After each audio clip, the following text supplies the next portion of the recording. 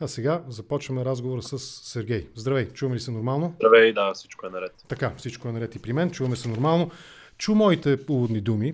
Искаш ли нещо да допълниш, да ме поправиш, ако някъде според теб съм сгрешил или не съм съвсем прецизен и коректен в думите си? Но ще ти споделя, че аз имам образование в сферата на сигурността. Чудесно, значи темата ти е по-скоро по-близка, отколкото на мен. Изучавал съм и технология и теория на контраразузнаването в това число. Да. И избягвам да коментирам подобни въпроси по няколко причини. Да. Едната причина е, че обикновено службите, за да излезе нещо в публичното пространство, то обикновено е сигнал за нещо към някого. Да. Тоест е преднамерено, целенасочено. Това мога само да кажа като коментар.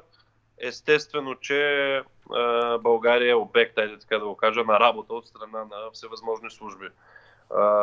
То коя държава не е? Коя държава не е? Само руските, да. Румънските, турските, сръбските, абсолютно всички сили, ако някой живее в илюзията, че някъде съществуват някакви приятелски отношения между държави, в които техните служби да не се опитват да работят в друга държава. Нали? Това е едно много наивно вярване на хората. Да. Тук е въпросът, който може да се зададем, е какво всъщност правят българските служби и работят ли те в други държави. Знам, че звучи отвратително, на много хора им звучи като спомен от преди 89-та, но всъщност действителността е такава, че абсолютно навсякъде по целия свят, независимо дали на изток или на запад, това е факт, тази конспиративна дейност е факт и държавите я извършват. Само това мога да дам като коментар и като въпрос се питам. Аз съм съгласен с теб, абсолютно съм съгласен с това, което казваш и дори повече смятам, че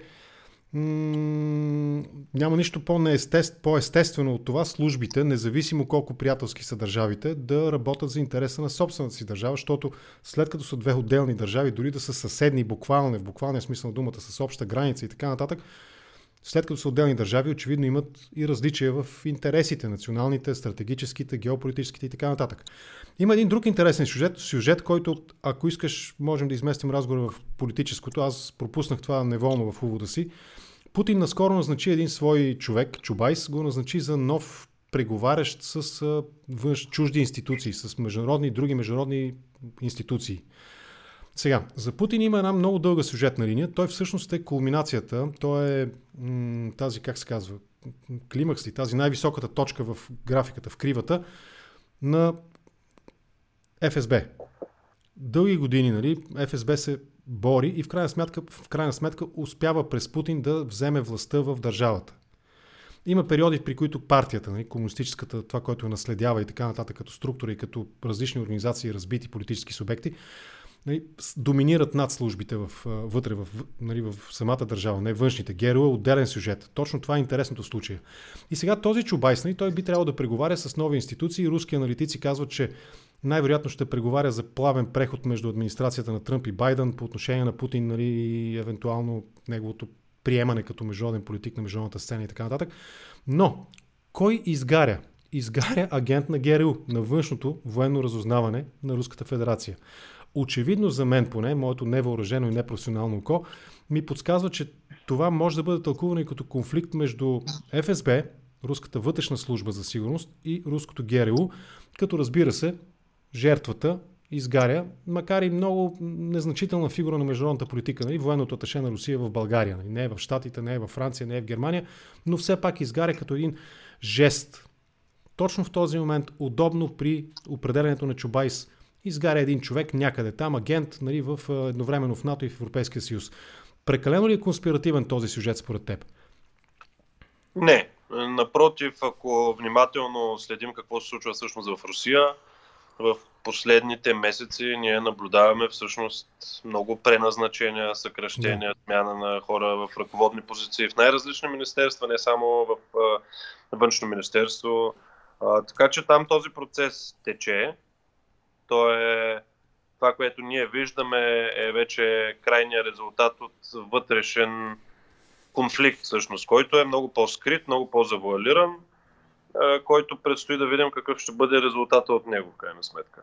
Но този процес тече с пълна сила, не от вчера, не от днес. Последните месеци, пак казвам, може всеки да види всъщност колко много промени са направени в най-различни звена в държавата, в руската държава. Да. Така че аз лично очаквам това да продължи. И злите езици говорят, че всъщност до известна степен Владимир Путин подготвя така почвата за следващия човек, който и да бъде той. Да.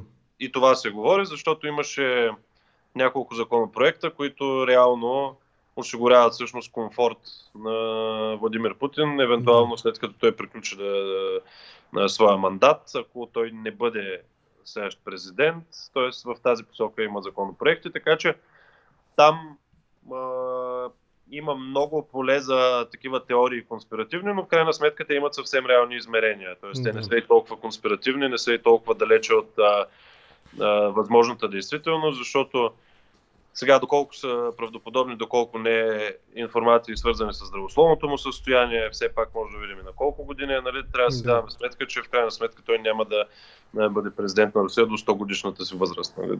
Трябва да бъдем реалисти. Независимо от напълно валидните хипотези, че той няма изход от властта, освен летален. Не казвам, че ще го убият, а тогава ще е най-сигурен неговия изход. Нали? Но това е, може би ще се върнем към темата по-нататък в течение на разговора.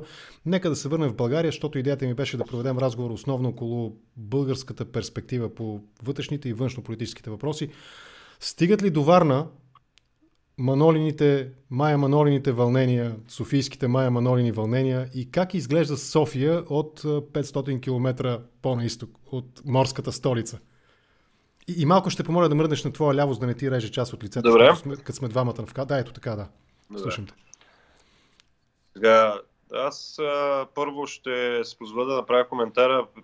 Последните дни, нали, стана ясно как така нареченото отровно трио и Майя Манолова планират колаборация. Аз бях много учуден не от факта, че това е обявено публично, а от факта, че има хора, които са изненадани. Защото това е нещо, което е напълно логично, нещо, което се говори в най-различни среди, нещо, което всички очакваха всъщност. Друга структура, която се опитва да се маскира като неполитическа, неполитизирана, тя си работи и във Варна, също се опитва, нали, да привлича хора към каузата. На триото структура или на Манолова? На Манолова. На Манолова, да. Структура, която е свързана с нея, структура, която подготвя именно нейното политическо участие. Има я в цялата страна. Присъединяването на така нареченото отровно трио е нещо съвсем естествено според мене. А до Варна, разбира се, че стига. На Варна винаги е интересно, след като в отровното трио има човек, който все пак има малко или много връзка с Варна, а и доста хора покрай тях. Кой е той? Бабикян ли?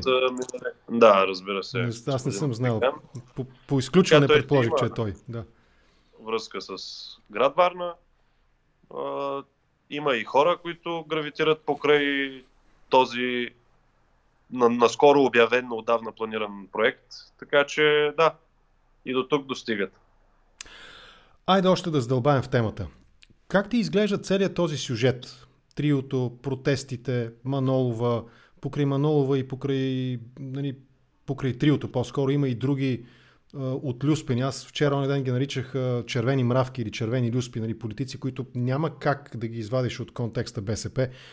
Как ти изглежда това нещо?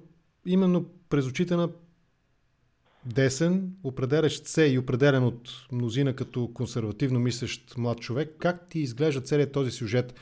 Особено в разговора за това на тема къде е дясното, има ли го дясното в България? Ами ние предния път коментирахме с теб, аз ти казах, че според мен темата все още жива, така че да. Направих едно заключение, че според мен тези процеси ще изместят още по-надалече дебата между идеите, между лявото и дясното, между консервативното и либералното. И на преден план всъщност ще излязат по-скоро хора, които искат да се дистанцират от самия кливич, т.е. да не бъдат позиционирани никъде в политическия спектър. И това ясно се вижда и с този проект. Как го виждам? Честно казано, Майя Манолова е доста познат образ в българската политика. Не мисля, че мога нещо феноменално иновативно да кажа по нейен адрес. Естествено, че тя прави опит да се върне в политиката под една или друга форма. Това е нормално. Хората, които са имали досег с политиката, някакси в тях остава тая тръпка и искат пак да участват в процеса под една или друга форма. Разбира се, че още от самото начало аз и тогава си позволих да кажа, че това, което може да видим като резултат, е хора с загиваща политическа кариера, просто да се опитат така да я посъживят. И това е нагледно, което се случва и нищо повече от това.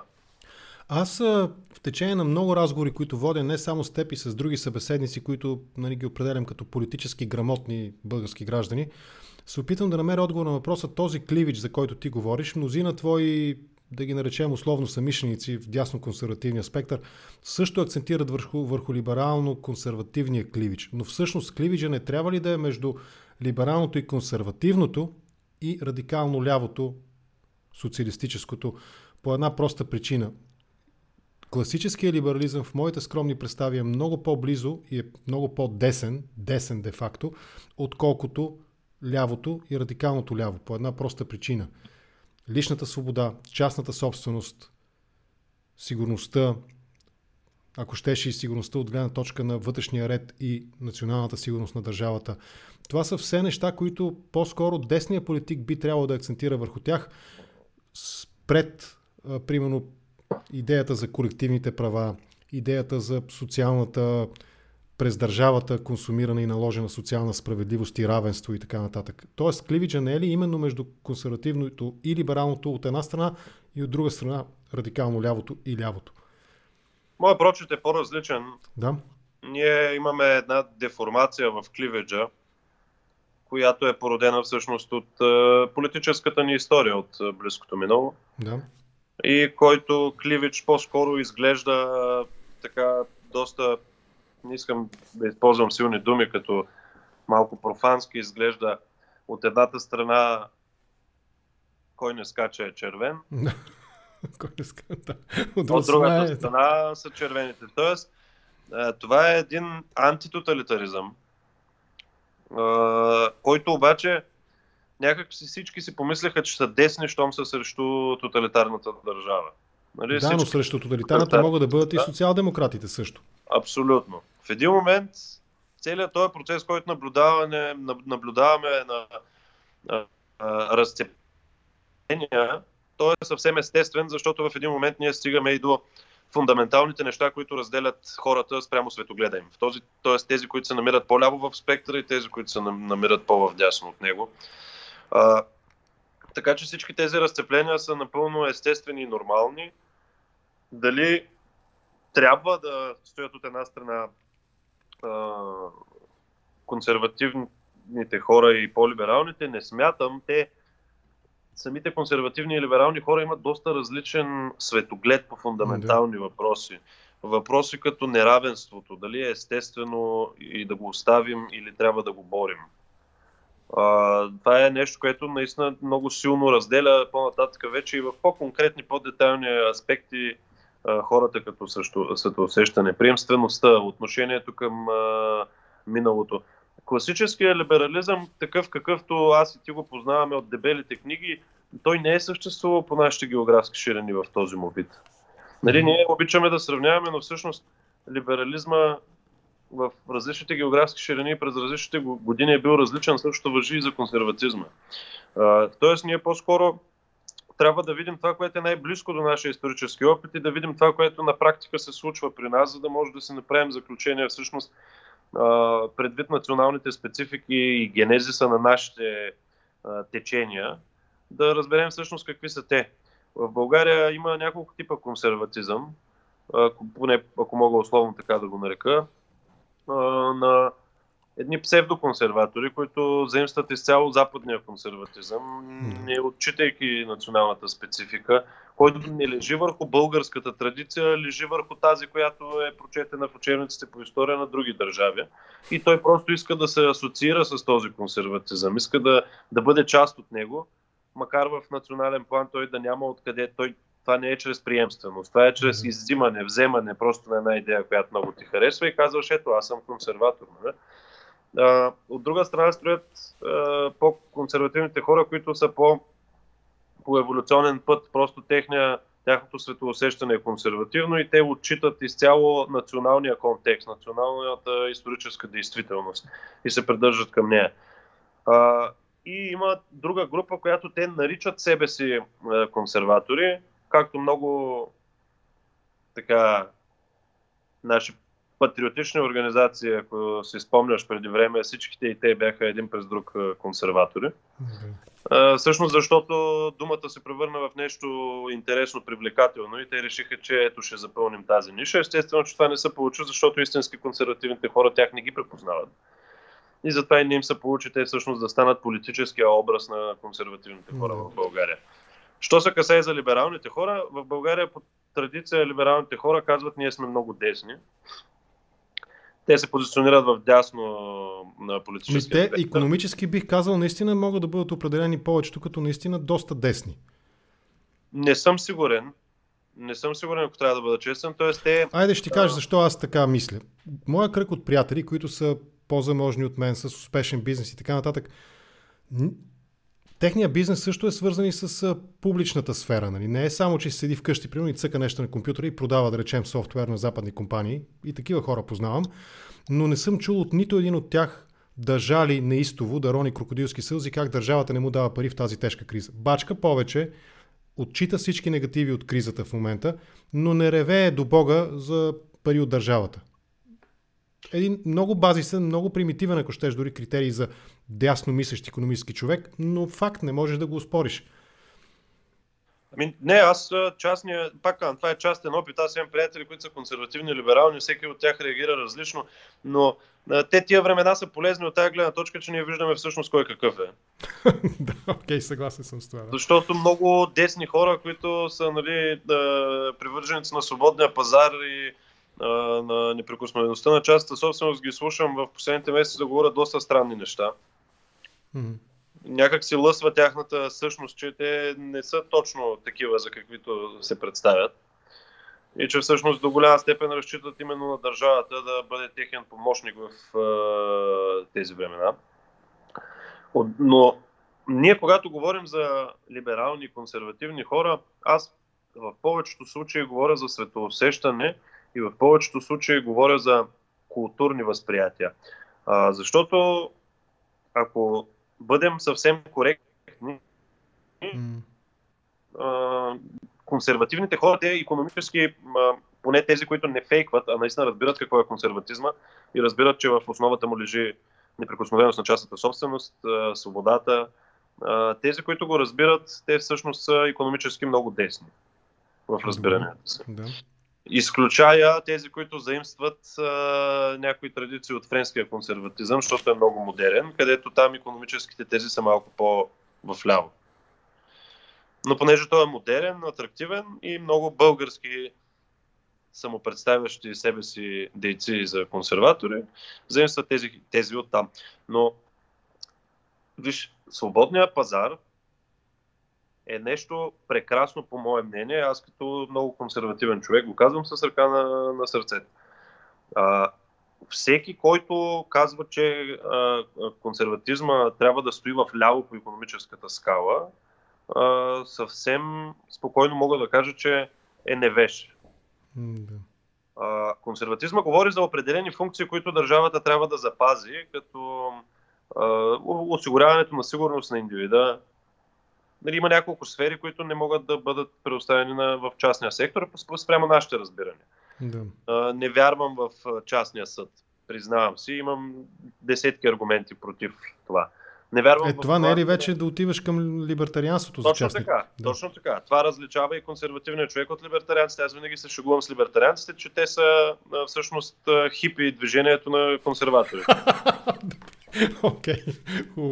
Техните основни теоретици всъщност са консерватори и всъщност те са много близки с консерваторите, като изключим техните малко наивно-идеалистични виждания, че те хората ще се справят някакси, нали, сами, без да има поне известна рамка, нали, която да се съблюдава и да има някой, който да бъде да осъществява този баланс между отношенията между хората. Но ако искаш, продължи, понеже много се отплеснахме, стигнахме и до либертарианството чак. Да. С кое да продължа? С въпросите? Ами с въпрос, да. Слушахте малко по-рано, 5-6 изречения по-рано, ти каза нещо за отношението към миналото. Нали, като един от основните критерии, по които можем да мислим за консервативното. В България наистина съм склонен да съглася с теб, нали, че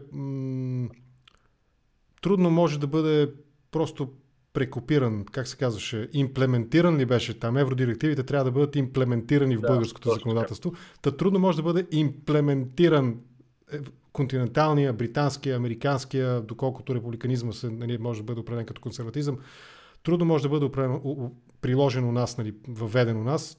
Най-малкото точно по тази причина върху какви исторически, върху какво минало може то да стъпи, исторически показатели и минало може да стъпи. Твоето мнение по въпроса, какъв може да бъде българският консерватор от гледна точка на миналото и може би леко ще направим след това прехода към македонската тема. Добре. Сега, има две хипотези. Аз имам приятели в БСП, които се шегуват с мен и казват, ето, ние сме консерватори, нали? Ние защитаваме времена от нашето историческо минало. Да. Сега естествено, че това няма как да бъде сериозна теза, при положение, че всъщност българската държава започва да трупа своя опит след отделянето на България от Османската империя до 1944 година. В 1944 година ние имаме едно прекъсване, тотално скъсване и промяна. Тя е промяна по образец, привнесена отвън, в която се изкореняват както идеите, така и хората, които са всъщност двигателите на тази държава. Носителите на идеи, да. Така че ние говорим за едно изцяло скъсване на връзките. И не случайно този период продължава на нас да ни е твърде непознат, защото в образователната система не се обръща особено внимание. Всъщност каква е била тая българска държава, нова, млада, която се опитва да следва едни минали традиции, към които тя гледа, защото както днешният консерватор хвърля един поглед така романтичен преди 1944 година. Със сигурност тогавашните хора, които са градили българската държава и са били по-консервативни в своя мироглед, и те са гледали някъде назад. И те са черпили от някъде своето вдъхновение. Сега, в момента, консервативните хора по-скоро гледат да еволюира това, което е било преди 1944 година, ако мога така да се изразя. Просто защото преди това ние нямаме особено адекватна информация, към която да гледаме някаква традиция, която да запазим. Нека бъдем реалисти с 500 годишно прекъсване на съществуването на нашата държава.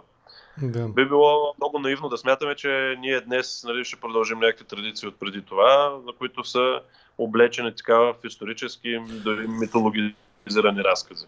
А ако вземем Левски, примерно, като една от, може би, най-светлата личност в българската история, с неговите определено републикански идеи, в този смисъл, не е ли по-близко, не би трябвало ли да са по-близко българските wannabe консерватори до нещо подобно на американския, нали, от бащите основатели републиканизъм, идващи и така нататък, отколкото опит да се заиграват примерно с някакви монархически консерватори от континента, Великобритания и така нататък. Не е ли по-логично това именно да бъде определящото за дясно консервативните хора у нас, стъпвайки примерно върху, нали, всеки знае за Левски, поне 5 неща да каже, например, виста 2-3 цитата и няколко исторически факта. Аз ще кажа нещо по-интересно за Левски. Да. Има едно българско издание, което се казва Политологичната мисъл от древността до наши дни. Да. Георги Янков. Където той е включил... Кой е автора? Не чух много добре. Георги Янков. Георги Янков, окей.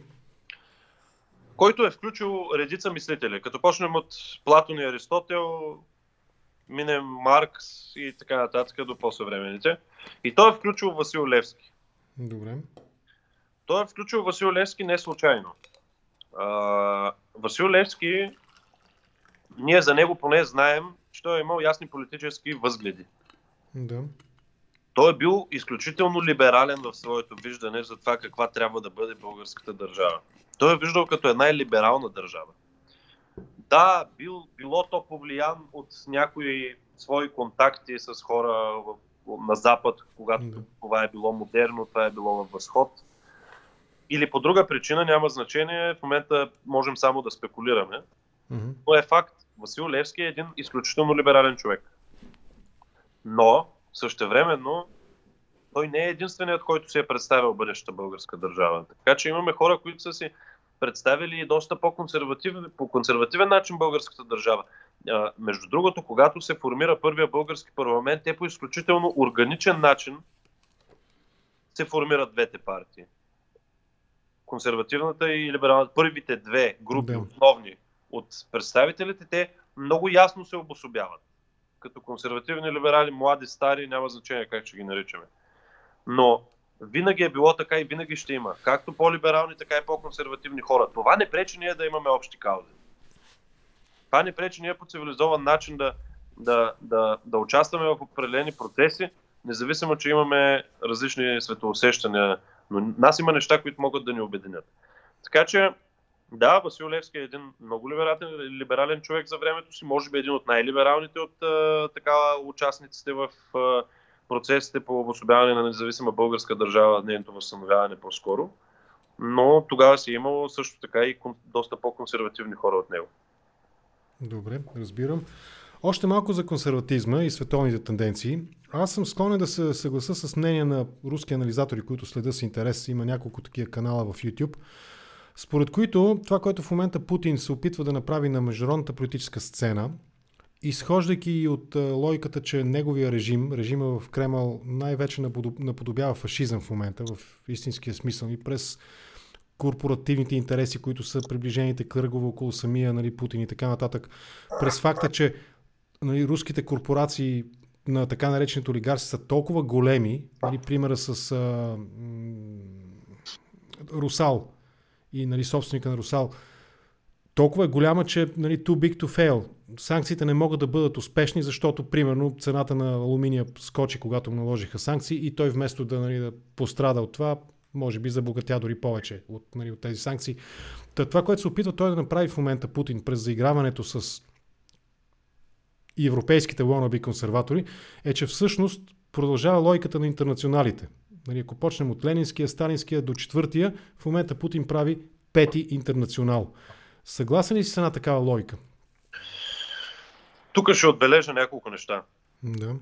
Това, което ние имаме като школа по политически науки, и това, което имаме ние, цяла Европа и Щатите, Австралия, т.е. това, което Хантингтън нарича европейска цивилизация, е коренно различно от това, което има Русия. Това е много важен паралел. Защо? Защото за тях фашизъм е едно, но за цялата друга школа в света по политически науки е друго. За тях фашизъм е гитлерофашизъм, както му викат. Да, за тях е хитлерофашизма, точно така.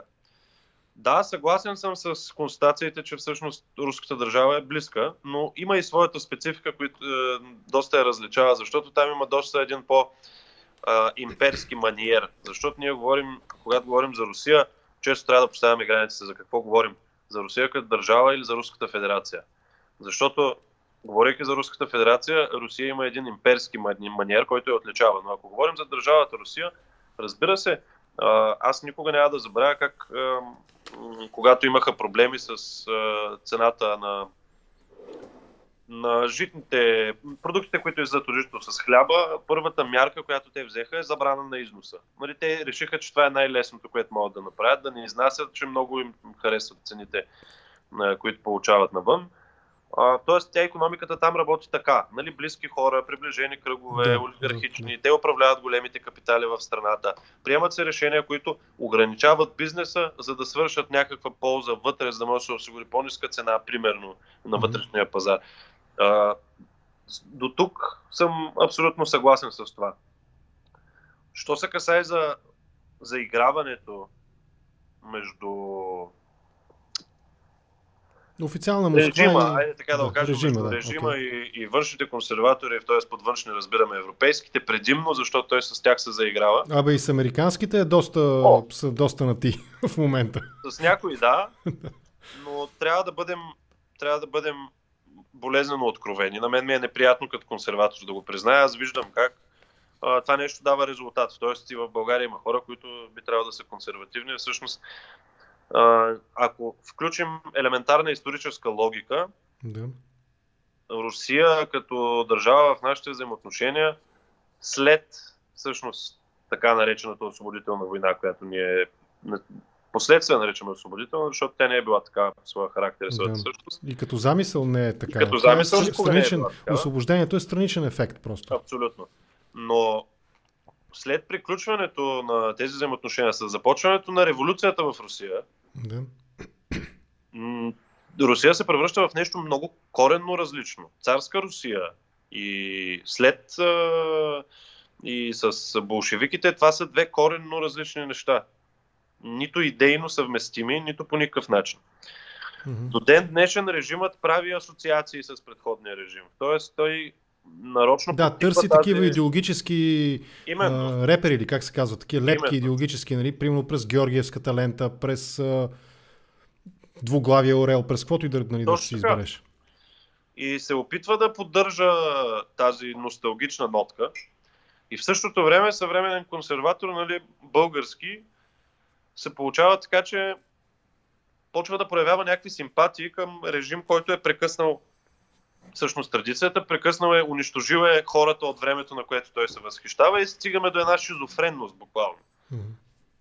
Защото аз ги виждам, нали, в публично пространство, ние да самоопределяш с хора като консерватори не сме толкова много не е лесно да се следим, понеже ограничен кръг от хора. И без такъв шпионски арсенал, нали, може да се следи. И аз го виждам това и за мен е изключително странно. Изключително странно, защото стигаме до шизофрената ситуация, в която ти започваш да изпитваш някаква симпатия всъщност към човека, който е разрушил буквално онова, на което ти симпатизираш тук в национален план. Което за мен е доста странно. Пак казвам, не го разбирам. Разбирам те.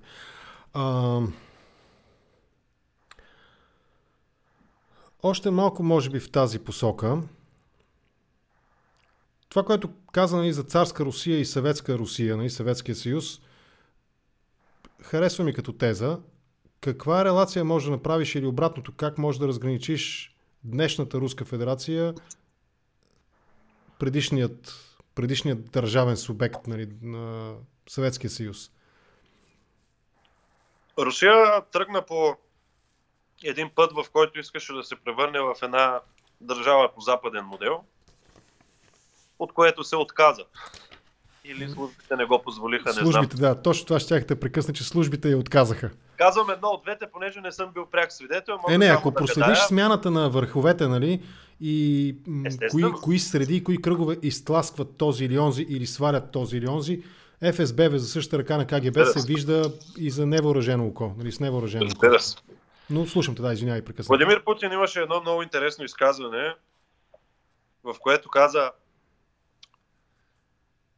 който няма носталгия към Съветския съюз, няма сърце, но който иска да го върне в същия му вид към днешна дата, няма ум. Какво не го знам. Аз знам другата реплика, че най-голямата геополитическа катастрофа на 20 век е разпада на Съветския съюз. Разбира се, и това е валидно. Но това, което аз така тогава си записах и акцентирах върху него това е много хитро в негов стил, типично. Тоест той се опитва да едновременно да се заиграе с миналото, но и да го отрече. И да го отрече. Но всъщност той го отрича, но прави същото. Айде така ще го кажа най-простовато, с прости думи. Отрича го до голяма степен, но всъщност репликира този модел. Той репликира модела за братството на всички държави, които са в Руската федерация. Абсолютно. Тези, които са извън Руската федерация, вече не са приятели, те са врагове. Като България, например. Като Украйна, например. Това са вражески държави, те са неприятелски, те са фашистски дори държави.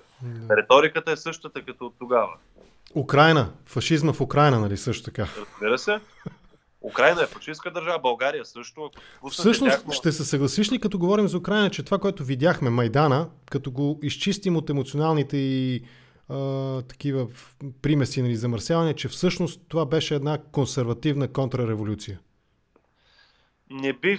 Не бих посмял да дам такова заключение.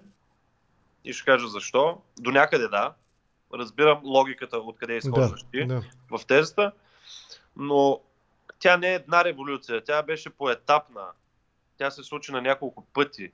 Преди това също имахме и оранжеви революции и така нататък и така нататък. Тоест там има наслагване на процеси.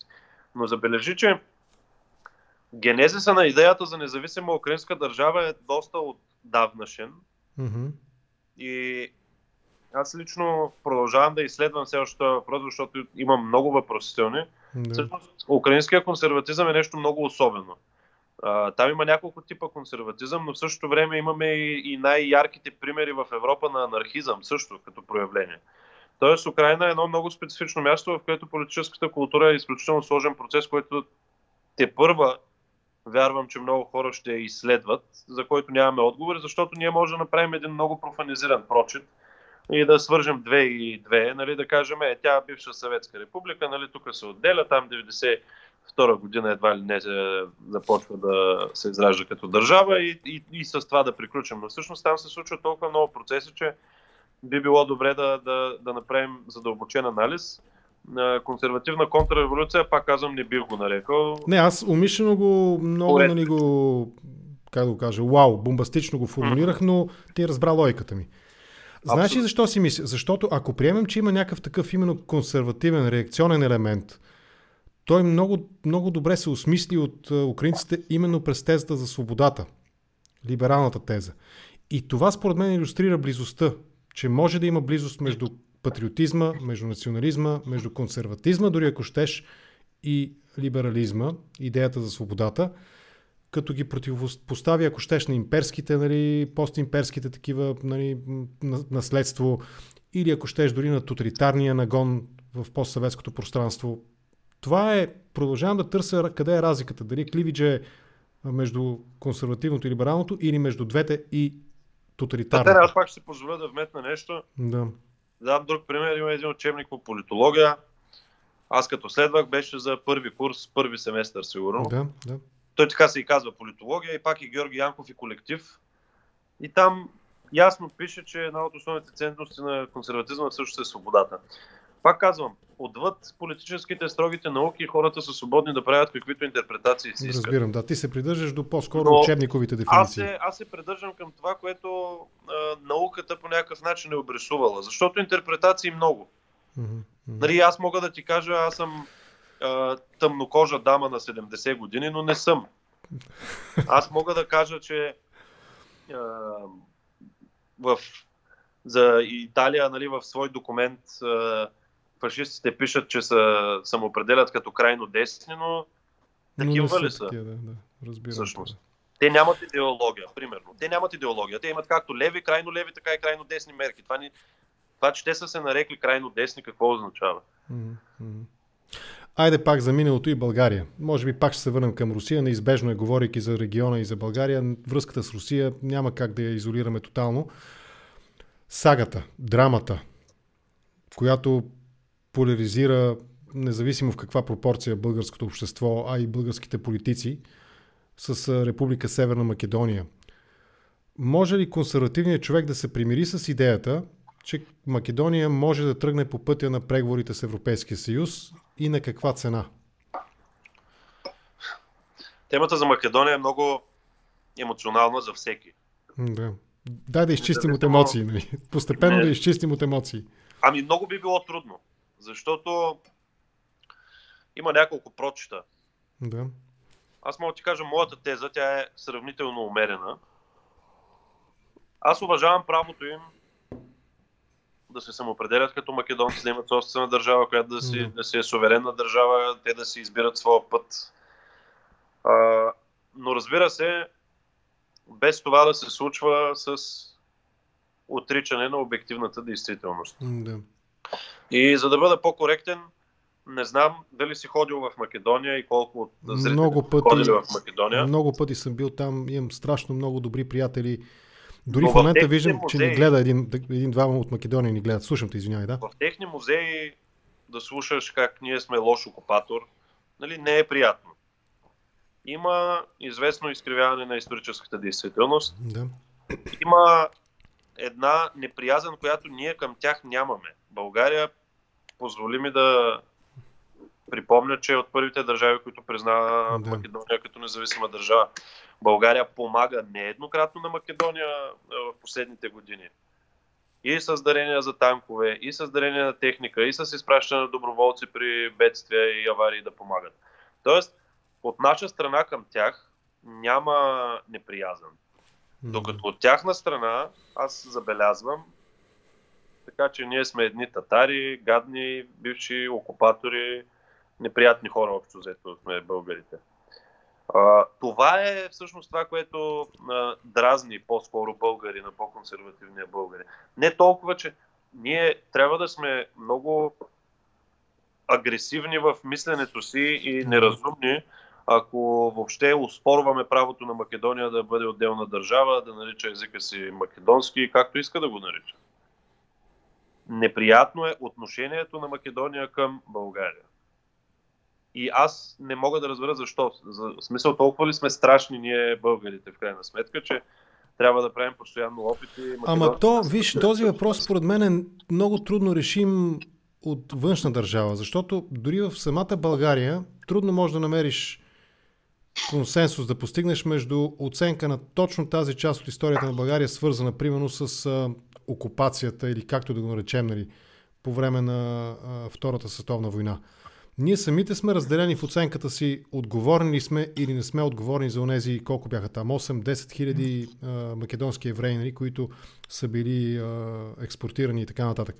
Ние не можем да оценим, ние самите, нали, нашата собствена българска историческа оценка не е еднозначна. Какво да говорим за една държава, която е пряко пострадала от това? Не просто българската оценка, нали, ще се позволя тук леко шеговито да кажа, те самия Коритаров и Георги Харизанов не могат да са еднозначни в оценката си, дето се казва, на едно място работят дори, нали, продължават да са на различно мнение.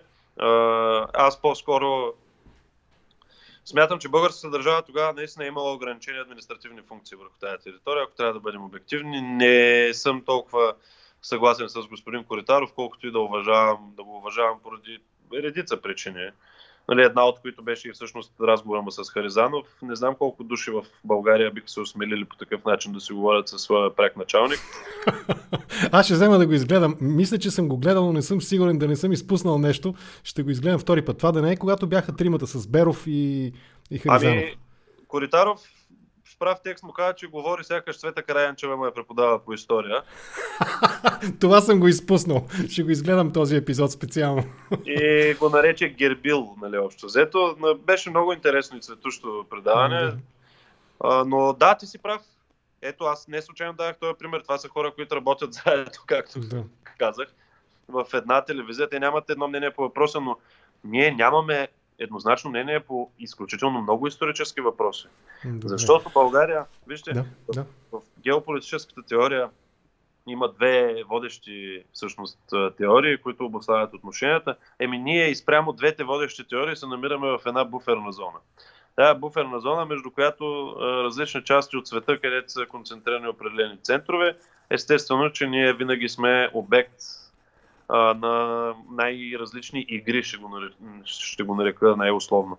Това се отразява и върху политическата обстановка, но това се отразява и върху... защото много е важно, когато насаждаш определено мнение, то да тръгва от историята, от казионната историческа теория на една държава. В нашата история има прекалено много неща, върху които има въпросителни, все още има теории, които след това са отречени. И то ние говорим за цялата ни история, откакто започваме, нали, от така нареченото преминаване на Дунава от Аспарухта, стигнем до преди 10 години, може би, ще чуем различни оценки за определени събития. Ние за сегашните събития имаме, нали, различни оценки. Но това е нормално според мен. Да. Сигурно ще поговорим и за щатите, ако остане време. Но за Македония, нека бъдем реалисти и нека признаем нещо. Тази велика идея на Георги Димитров Другаря да раздели България на Македония, Мизия, Тракия, Добруджа, която е официална теория, която той е писал, изричал неведнъж. Всъщност Македония е първата стъпка към това. Нека бъдем реалисти. Нека си го кажем, нека си кажем създаването на македонски език как започва. писането на македонски книги. Какво се е случило с хората, които са отказвали да нарекат себе си македонци? Тук внимавай, защото ако бях Коритаров, нали, и бях прочел 10-15 македонски автора, сигурно щеше разговора много да се усложни и затрудни, но не съм уви, не мога да чета толкова много. Бих искал и ще съм си поставил за цел да прочита няколко съвременни автори македонски. Нали. Специално съм си го поставил за цел, на български или на македонски няма значение. Още по тази тема, вчера едно много интересно изявление дойде на чешкия и словашкия външен министър. На чехословашкия, както се шегуват много хора.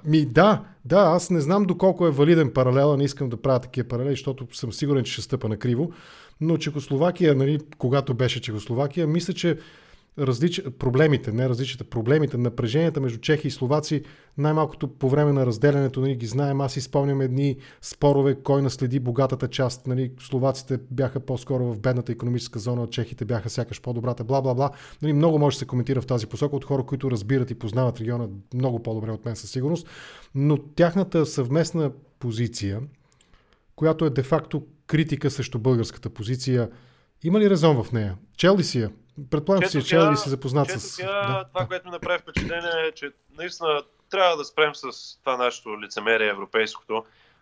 Никъде не казват директно и конкретно кой, какво и защо. Да, кажете. България, Албания и Македония ги споменават, но, нали, критикувайки българската позиция, но не казват нищо за България. Аз го четох 3 пъти с Давида Бендали. Не съм пропуснал някъде България да го има в текста. Уви, няма го. Естествено, че го няма, защото аз не веднъж съм го казвал, ние имаме изключително слабо политическо, лидерско поколение въобще в цяла Европа, да не кажа в цял свят. Да.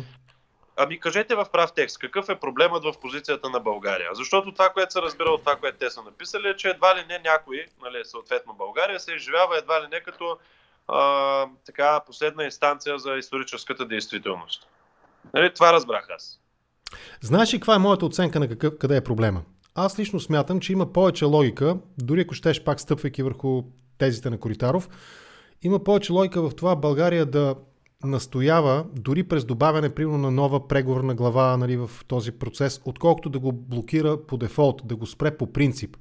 Тоест, ако Македония беше влезнала в преговорния период или влезне, сега все още мисля, че има шанс, нали, да се отпуши процеса, тогава ние ще имаме много повече инструментариум през искания, които да ги вкараме в отделна глава, примерно, или в други глави, които съществуват, отколкото просто да кажем, това е все едно, нали, ние с теб сега да имаме несъгласие и аз да кажа, с това никой няма да разговарям, защото сме на различни мнения.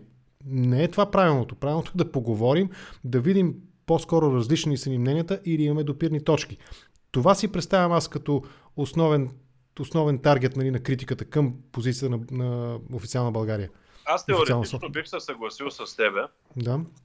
Само, че ако ние с тебе подпишем договор преди това, в който ясно се разбираме по конкретен въпрос, ако ти не го спазваш, защо аз след това трябва да продължавам да толерирам това неспазване? Ясно. Значи трябва да влезем, за да го довършим този разговор, трябва да влезем в оценка на това наистина ли е мащаба на неспазването. Договора за добросъседство, трябва да погледнем договора за добросъседство и да погледнем след това бан, точно преди да вземе българската държава решението за налагане на вето въобще за започване на преговорите, т.е. за отказване от това. Всъщност, каква позиция излезе бан буквално дни преди това? Македонския бан, извинявам се, нали? Не българския, т.е. МАН, нали? Може би МАН беше, да. Академия на науките. Нали, да видим какво казват те. Сега, пак казвам, уважавам правото на всеки един македонец да нарича себе си македонец, той живее в македонска суверенна държава, да нарича езика си, ако иска македонски, но няма нужда да се насажда омраза умишлено, която е държавна политика, не от вчера. Това е тежко наследство от тоталитарната власт преди това, която се опитва да обясни как ние сме едни лоши татари, които искаме непрестанно да окупираме Македония и мислим само злото. Крайна е тази теза. Бил съм там, доста време съм прекарвал, пътувал съм насам там, казах, че е много приятели и трябва да ти призная, личният ми опит е, нали, най-малкото, защото не може да ми се счупи езика да говоря на македонски, не защото не го знам езика, защото ми е много близък до българския и се разбирам отлично с македонците, нали, на български като говоря. Не съм срещнал чак такъв негативизъм. Признавам. Окей. Аз съм срещал и двете. 2-3 шеги, нали, но и ние се шегуваме с тях, нали, както и те се шегуват с нас. Аз не мисля, че драмата е чак толкова голяма, но ще се върнем пак на Македония. Това, което каза ти по едно време за буферните зони, това е малко тотално извън, нали, темата Македония, но има някаква връзка, има някакво отношение през руското влияние в Черна гора, опита за преврат, събитията в Македонския парламент преди известно време. Украйна, точно така, Грузия, не знам, Приднестровието, няколко, може би не десетки, но една дозина примери могат да бъдат дадени. Балтийските държави доскоро. Много интересна позицията на Путин. Той, според мен, по моя преценка, пак стъпвам върху анализи, които приемам за логични, за валидни и фактологически верни. Той стъпва върху нещо много интересно, за да покаже своето, а оттам и на държавата си имперско величие. Нови територии, разширяване на територията, завладяване на нови територии. Дори ако щеш през призмата на опита да се влияе и дори да се държат под контролни цели държави, каквато е България по отношение на руската енергийна зависимост, а и оттам и много дълбоката политическа зависимост, това как би го коментирал? Това е много странно, защото друг, който демонстрираше величие чрез присъединяване, анексия на територии, беше Хитлер. Вижте, много хора правят такъв паралел, но целта на Хитлер е по-различна тогава, докато и Русия осъзнава нещо много важно, че тя икономически може да издържи само единствено ако обезпечава определени суровини за определена част от света. Това естествено автоматично се превръща и в инструмент за определен тип влияние върху тези страни. Не случайно, искам да ти кажа, че ако Каспийския и Кавказския регион бяха мирни и спокойни, можеше и от друго място да се снабдяваме с определени суровини.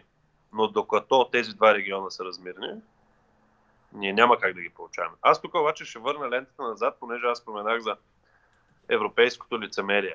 Да. Спомняш ли си коя беше държавата в Европейския съюз, която най-много настояваше Украйна да бъде твърда и да не кляка на, така образно казано по-български, на руските условия за газта? Германия ли? Разбира се. Какво направи Германия след това? Слушам те. Поток, който заобикаля Украйна. Тук внимателно трябва да стъпваме. По една проста причина. Руския газ в цялостния микс, енергиен микс на Германия е под 10%. 8,5 мисля, че беше процента. Така е. И той е такъв не от вчера, а дори от времето на демонстративното спиране на газа през Украйна, което Путин направи по телевизията. В този смисъл Германия чудесно се оправя и без Северен поток 2 и далеч не е толкова, пак казвам, под 10% е дяла на руския газ в германската икономика, енергетика и така нататък, сравнено с България. Ние тук мисля, че сме към 80, към 98% или нещо някакъв, нали, да не кажа нещо бомбастично, но близо сме до 100%, нали, на зависимост. Да, но ако сравним в абсолютна стойност нашите проценти с 10 немски процента. Доразви, не те разбирам. Ами, в абсолютна стойност, ако ги изчислим. В абсолютна стойност като количество, като цена. Тоест, Русия печели от Германия толкова, колкото от България, че дори и повече от Германия. Разбира се, че повече. Естествено, германския пазар е колко? 80 милиона ли бяха германски? Разбира се, че естествено. Но имам предвид, че тези 10% са несравними с нали, българската ситуация. Няма как да ги сравним. Не, може би стана недоразбиране. Аз не говоря, че по този начин Русия ще упражнява невероятен контрол върху Германия. Аз говоря за немското, това типично европейско лицемерие. Защото това пък от своя страна икономическите ефекти върху Украйна са още по-големи. Говорим за абсолютни стойности от тези процеси. Защото в крайна сметка се получи последния начин. Германия натискаше Украйна, а след това на драго сърце прие да заобиколи Украйна, за да може да продължи тези отношения по една или друга причина. По-скоро споменам това европейско лицемерие. Да, аз съм склонен съм да приема логиката, нали, че трудно обяснимо от геополитическа, стратегическа гледна точка са готовността на германците да изграждат Северен поток 2. С това съм съгласен, но за щастие американските санкции сякаш доста успешно блокират този проект, нали, който той заедно с турски проект на практика геополитическата цел на Путин е да заобиколи Украйна. Това го вижда всеки, нали, дори да не е експерт в енергетиката. Аз честно казвам, спорно оценявам санкциите като изключително ефективна мярка, защото в крайна сметка каква е целта на санкциите?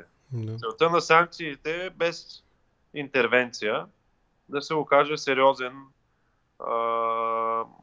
да окажат по някакъв начин сериозен икономически ефект върху държавата, да я поставят в изолация. Да. Нека бъдем реалисти, случва ли се това? Нека дадем реално обективна оценка. Постигат ли целта си санкциите? Според мен не. Когато имаме държава, която пряко, очевидно е против присъединяването на държава, която доскоро е била в нейната орбита на влияние, която анексира чужда територия, която не се страхува да започва военни конфликти, да подкрепя определени групи чрез проксита, ясно да го заявява, дори публично да си признава за това. И ние слагаме санкции срещу няколко човека, приближени до него, до режима, примерно. Нали? Това по какъв начин има реципрочност като отговор, като тежест, за да възпрем тази държава, утре да не направи същото. Много се доближаваш в оценката си до мненията на руски патриоти, които точно това казват, нали, горе-долу същата логика, теза развиват, че на практика основният проблем, който би могъл да повлияе, нали, по някакъв начин, това е Путин да спре да бъде рукопожатен човек, нали, човек с когото може да си стиснеш ръцете. Докато той е такъв рукопожатен, нали, на руски, преведено на български човек, с който може да се ръкостискаш, санкции, не санкции, нали, той продължава да си на власт и така нататък. Съгласен съм, да, отклонихме се много, но ми е интересно да чуя твоето мнение, защото то наистина е балансирано, така ще го кажа. Целият този разговор, ако вървим към приключване, вече 1 час разговаряме с теб, благодаря ти за търпението, как можем да го вкараме в темата за свободата? Много философски подхождаме така като за завършък. Аз само ще кажа нещо, което може би ще прозвучи странно на пръв поглед, но свободата не е нещо, което ние можем с теб да му поставим рамки. Mm-hmm. Нито пък някой теоретично може да му постави рамки, защото свободата не е нещо реално съществуващо. Свободата е едно субективно усещане. Свободата е субективно усещане и тя е различна спрямо всеки един индивид, в зависимост от това в коя географска точка се намира и това доколко е образован, по какъв начин е образован и какъв е неговия светоглед. Всеки интерпретира свободата по собствен начин. Знаеш ли, що го задавам въпроса? Защото според мен смисъла на всичкото, което обсъждаме, има една сюжетна нишка и то е опита някакви здрави политически сили, здравите политически сили, нали, да по някакъв начин идеологически, като влияние в обществото и така нататък, да се противопоставят на тоталитарен нагон от други политици спрямо България, спрямо региони от света и така нататък. Да се противопоставят на едни възраждащи се носталгично, положително оценъчни настроения към комунистическото минало и така нататък. Да се противопоставят на влиянието през тезите, през доктрините, които днес виждаме в политиката. В този смисъл, според мен, свободата е неразделна, съществена част от политическата идеология на дясното, на либералното, на консервативното. И тя дразни мнозина. Ето, дори в момента, нали, най-вероятно ще се появят коментари след този въпрос.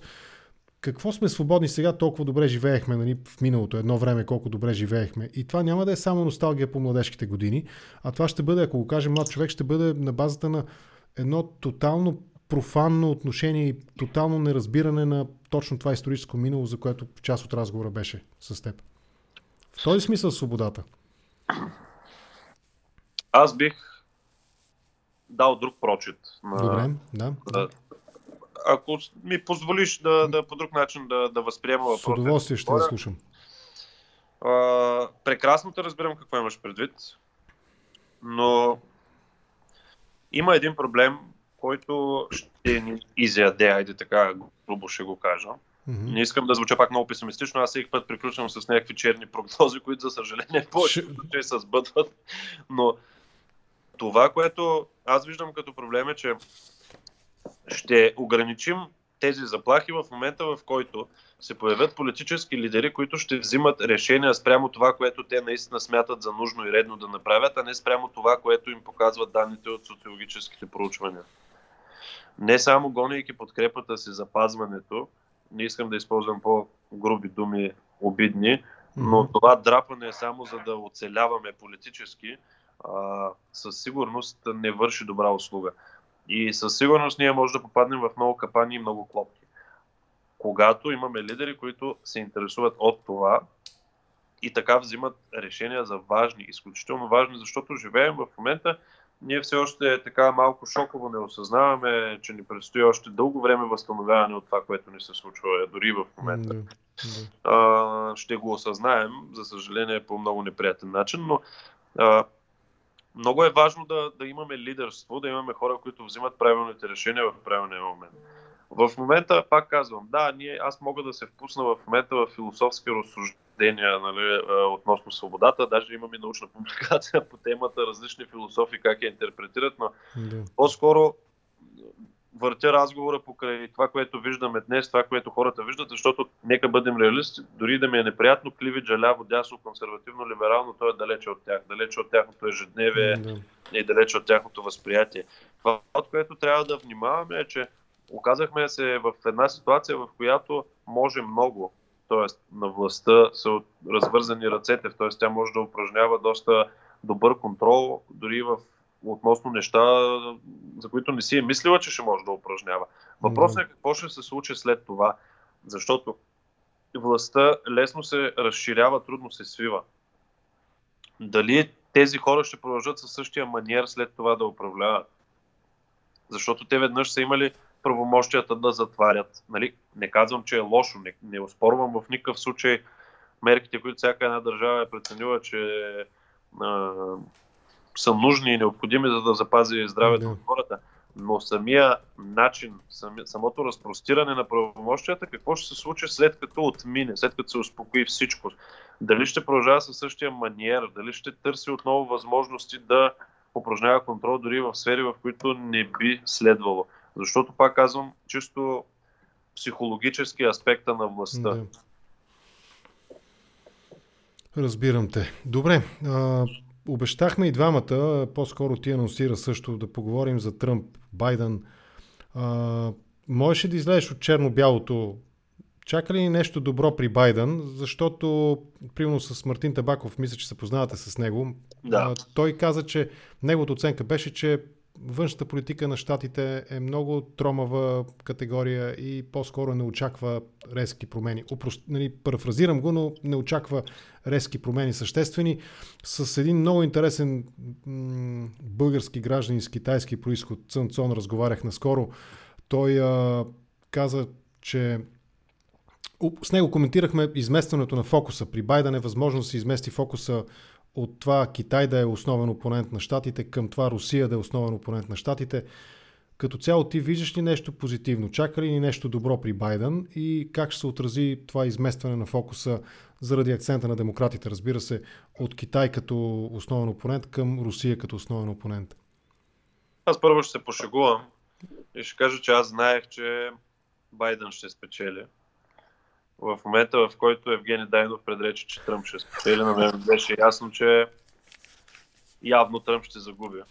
Аз си спомням Даниил Смилов, той така предрече 24 часа преди референдума в Брекзита, че Брекзит няма да се състои и то пък точно обратното се случи. Така че има такива, политолозите често изпадате в такива, как го кажа, рискови ситуации. Които успеваемостта им е близо до нулата на прогнозите и аз нарочно само тях следя, за да знам какво няма да се случи. Добре. И какво сега, извън шегата, Извън шегата, аз по-скоро съм на мнението на господин Табаков. отхвърляме, че кой на кого симпатизира като по-консервативен, като по-либерален. Абсолютно оставяме това на една страна и гледаме обективно на действителността. Външната политика на САЩ е наистина изключително комплексна, сложна, надграждаща себе си политика, водена. Няма как, нали, ние често обичаме, аз тази теза я четах от много симпатизанти на Тръмп, нали, как утре идва Байден и край, война в целия свят, нали, апокалипсис. Всъщност, независимо от така признаците на деменция и на други проблеми с Байден, аз не мисля, че той би постъпил толкова безотговорно. И не мисля, че той би си позволил да направи прекалено резки движения, що се касае до изостряне на определени конфликти. Може да наблюдаваме напълно, не отхвърлям тази възможност, но със сигурност и не подкрепям тезата, че е някаква съжалявам, вече ми се заплита езика. Приключваме. Че някаква много страшна повсеместна война ще настъпи с встъпването на Байден. Напълно го отхвърлям. Друг проблем виждам в изборите в Щатите, който отеква като шамар, така и в Европа идва с пълна сила, и това е Тръмп загуби. Това трябва на всеки да му е ясно. Това, че той в момента продължава да твърди, че всичко е лъжа и той всъщност печели навсякъде, нали? Това вече е доста странно поведение, но следва да отчетем, че наистина бяха констатирани невероятни нарушения и невероятни грешки при самия изборен процес. Като започнем от софтуерни проблеми с част от машините в някои от щатите и стигнем това до... все пак трябва да премине през проверката на съда, а много съдилища с консервативни съдии, по-скоро яркият за мен пример беше на Ню-Йоркския съд, мисля, че беше, които казаха, нали, на Джулиани, че съдята какво беше казал? Нещо в смисъл, че, нали, този иск е съшит по-лошо от чудовището на професор Франкенщайн. Нали. Оставяме това на една страна. Аз говоря само за неща, които са констатирани, признати и знаем, че наистина е имало такива проблеми. Аз не говоря за всички твърдения на Тръмп, нали, които той не спира да продължава да твърди. Ясно беше констатирано, че наистина има софтуерен проблем в част от машините. Ясно беше констатирано, че наистина на места има проблеми с гласовете, които стигат по почта. Да, те бяха коригирани тези грешки. Да, те не доведаха до промяна на резултата. Но ги имаше. Какво казва българския средностатистически гражданин на европейския, независимо дали е български, румънски, украински, френски? Искаме машинно дистанционно гласуване. Той гледа тази информация и той си казва: в щатите говорим за страна с партии, с невероятна история, традиции, обхващане. Тоест там го няма това европейското, младежкото, нали, странене от партиите, от политиката като мръсна дума. Но в страната, която пример за демокрация, за развитие, икономически просперитет, в тази страна остава впечатлението, че дори и там има проблеми на изборите. А какво остава да си мислят хората тук, които постоянно, независимо дали вярно или не, е малко митологично с чувалите, нали, те не стават с чувалите, но пак има ги по секции, така, нали, дребни разни. Аз съм склонен да съм скептичен по отношение на качеството на тази информация, просто защото вярвам на американския съд много повече от българския. В България съм участвал в дела, оспорващи резултати, и знам какви очевидни проблеми, които, ако бъдат отчетени, т.е. да не влизам в детайли, ако бяха отчетени като нарушение на приложимия закон на изборния тогава, изборите в София ставаха неопределяеми, а оттам и мандатите, втория тур и така нататък, нали, щеше да има втори тур, но това е сложна тема. Приемам решенията за сега на съда, нали, а съда масово отхвърля тези искове като неоснователни, но разбирам тезата ти. Да, това е по-скоро удар срещу имиджа, нали, за Америка като демократична държава, в която се провеждат нормални избори. С това съм склонен да... Аз дори смея да кажа, че Тръмп си загуби изборите, независимо от проблемите, които имаше в изборния ден. И пак казвам, аз не говоря за неговите гръмки твърдения, говоря единствено за неща, които бяха констатирани и коригирани още тогава на време. Тоест, това са неща, които съществуват, и отзвука от тях. Не казвам, че те биха променили резултата от изборите. Тръмп, според мен, ще да загуби изборите не защото Евгений Дайнов каза, че ще спечели, а защото просто икономическата криза буквално го срина рейтинга му. От невиждано ниска безработица стигнахме до невиждано висока безработица, и наистина смятам, че Тръмп просто загуби изборите предвид ситуацията, в която трябваше да ги проведе, и предвид начина, по който първоначално не съвсем успешно се справи с коронакризата. Това е Тук моето пък мнение, това е сякаш... моето оценка. Да, аз се впечатлих от това, че днес мисля, че видях новини, снимка Пенс, нали, си му слагат ваксина за коронавирус и това за мен беше също много странно, защото това беше в тотално противоречие с цялостната политика, нали, на Тръмп по отношение на коронавируса, но както и да е. За икономиката също знам, че ще влезеш в така конфликтна точка имаш с някои хора, с които съм разговарял, нали, определящи се като десни и консервативни, които твърдат обратното, нали, че той е имал така добри показатели икономически Тръмп, но в момента не се чувствам подготвен да говоря разговора и да вода в тази посока, най-малко, защото ми се иска да прочета, нали, да имам някаква база, нали, за да мога да говоря. Освен това и с числата не се оправя много лесно. Различно от това да си преброя парите в джоба ни. Това са моята икономическа експертиза стига до там. Та така, добре, да мисля, че общо взето не пропуснахме нищо съществено. Положителното според мен от изборите е невероятно високия, всички го признават това нещо, 81-74 милиона, нали, за Байден, за Тръмп, т.е. изключително висока активност, която показва интерес към изборния процес. Независимо от това, че можем да оценяваме позитивно или негативно заряда, нали, емоционалния заряд, с който се подхожда към изборите, все пак да постигнеш най-висок резултат, да спечелиш с най-много гласове и да си втория с най-много гласове, нали, това е по-скоро плюс за демокрацията. Така че да видим. Добре, да приключим, ти предлагам. Час и 15 минути разговаряме. Нещо има ли, което пропуснах? Да. Не, аз може би просто като заключение да. Пак ще обрисувам черна картинка за край на разговора, но типично в моя стил. Просто струва ми се, че да, избирателната активност е висока на европейските избори. Също видяхме висока избирателна активност сред младите хора, но паралелно с това, според мен, върви един срив на доверието към институциите, което беше и така не много високо преди коронакризата, но след коронакризата то стана още по-високо.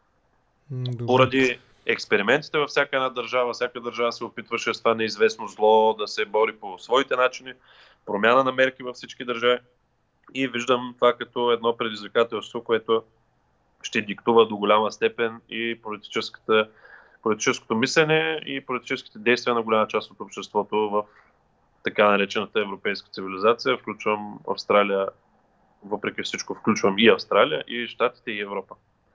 Нека да уважим в самия край, след това ще млъкна македонския сегмент от зрителите на Контракоментар. Джалисимо, един от редовните зрители, той пише следното. Асен Генов, цело време, кога говорите за Македония, говорите за комунизъм, коминтерна, па цела България, уще ви я владеят комунисти и бивши агенти на УДБА. Нашето не е УДБА, нашето е държавна сигурност. Не е ли ирония нас да обвинувате за това? Как да отговорим сега на нашия приятел, брат македонец? Като наистина у нас ченгетата са навсякъде, пък ние, нали, говорим за руското влияние и за УДБА. Разбира се, значи те ченгетата както тук, така и там са до ден днешен влияят още върху политическите процеси. Нали? То няма нищо странно, ние като едни братя по кръв, смея да кажа, нали? Сме братя и по политическа участ. По политическа съдба, да, така е. Поделяме общо минало и те... Няма да влизам в повече детайли, но само това ще кажа. Да, това беше хубав, това беше хубав отговор. Ние като братя по съдба и по кръв споделяме една и съща политическа участ. Джалисимо, мисля, че ти отговорихме и двамата добре. Сергей, много ти благодаря. Беше ми интересно да разговарям с теб. И аз ти благодаря. Приятели, Сергей Петров, политолог, наш съгражданин от Варна, докъдето научихме в началото на разговора, достигат софийските манолини вълнения. Благодаря ти за този разговор, наистина. Лека вечер ти пожелавам. Изключвам те сега от видеото, прекъсни, моля ти връзката.